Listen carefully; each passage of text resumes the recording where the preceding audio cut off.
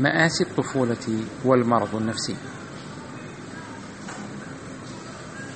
إن تشخيص اضطرابات ما بعد الصدمة ليس أكثر التشخيصات الطبية شيوعا للأطفال المحملين بتاريخ مآسي مزمن. ففي إحدى الدراسات التي أجريت على 364 طفلا مضطهدا، كانت التشخيصات الأكثر شيوعا هي اضطراب قلق الانفصال، ثم اضطراب العناد، ثم اضطراب الهلع، ثم اضطراب ما بعد الصدمة، ثم فرط الحركة وتشتت الانتباه. وقد كشفت العديد من الدراسات عن الأطفال المضطهدين وجود مشكلات تكيف عدوانية وصعوبات في ضبط النفس، ومشكلات في الانتباه وفي الانفصال عن الواقع، وصعوبات في علاقة التفاوض مع القائمين على رعايتهم ومع رفاقهم، ولاحقا مع شركاء الحياة.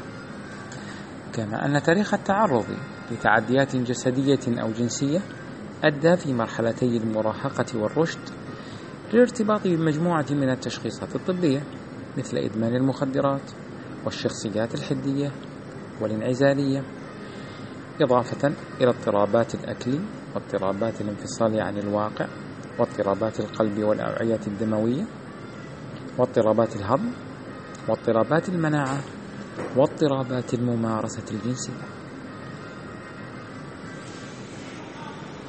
إن دليل التشخيص الطبي للأمراض النفسية في نسخته التجريبية الرابعة قد اقترح أن المآسي تحدث أقوى تأثير لها في العقد الأول من حياة الإنسان، وأنها تتبلور بشكل خالص مع التقدم في السن لتحدث اضطراب ما بعد الصدمة.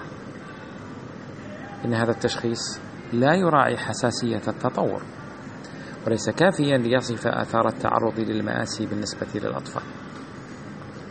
السبب في ذلك أن الرضع والأطفال المتعرضين لعدد من المآسي غالبا ما يختبرون تأخرا في طيف من المهارات العقلية التي تضم الإدراك واللغة والحركة والمهارات الاجتماعية. إنهم يظهرون اضطرابات معقدة تظهر بصور مختلفة ومتفاوتة الدرجة، ولكن نظرا لغياب تشخيص حالي يستوعب حالاتهم، فإنهم يخضعون لمجموعة تشخيصات فردية وكأنها تصف حالات منفصلة عن اضطراب ما بعد الصدمة، مما ينتهي إلى وصف غير عادل لطبيعة الحال التي يعاني منها هؤلاء الأطفال، فضلا عن عجز هذه التشخيصات عن توفير دليل للوقاية أو التدخل. يمكن أن يؤدي هذا التصرف للتضحية برؤية الصورة الكبرى لصالح الانتصار للتشخيصات الفردية ذات السند العلمي المعتمد سلفا، مما قد يدفع الأخصائيين لتبني خطط علاج غير نافعة.